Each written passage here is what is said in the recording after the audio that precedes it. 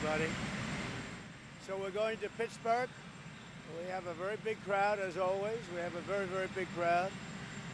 We are doing, actually, I think it's a lot hotter than it was even 4 years ago. People like the job we're doing, and I think we're going to have a very successful day. Do you have any questions for us? Have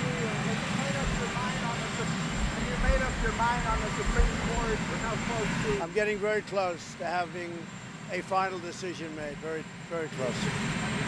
I'm going to make it, I believe, at 5 o'clock on Saturday. I'll be having a conference. I've talked to many people, many people.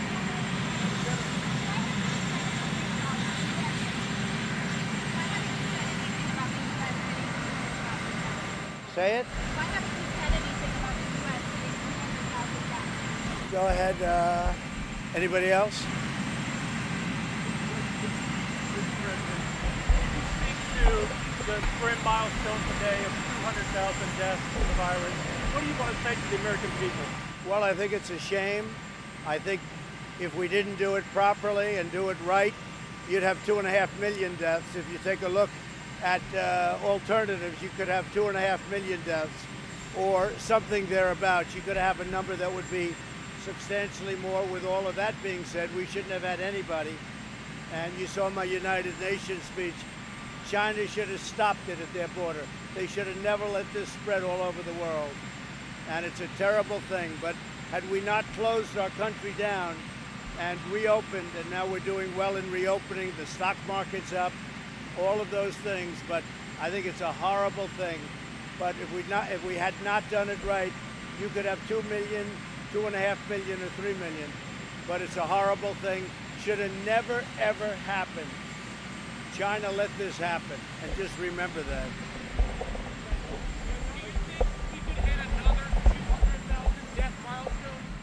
Well, I know this. The original numbers were around 200,000 if you do it right. If you did a good job and if the public worked along, and if you didn't do it right, you'd be at 2 million, 2.5 million. Those were the numbers. But this should have never happened. This should have never come out of China. They should have never let it happen. So that's it. Well, I don't want to talk about who I'm meeting with, but I've spoken to many, and we're getting close to a decision. We're going to be doing it on Saturday. We're going to be meeting on Saturday. A lot of paperwork to do, and I think it's going to go very quickly.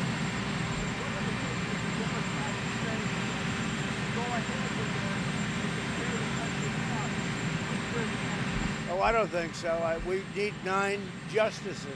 You need that. With the unsolicited millions of ballots that they're sending, it's a scam, it's a hoax, everybody knows that. And the Democrats know it better than anybody else. So you're going to need 9 justices up there. I think it's going to be very important, because what they're doing is a hoax with the ballots. They're sending out tens of millions of ballots, unsolicited, not where they're being asked, but unsolicited. And that's a hoax.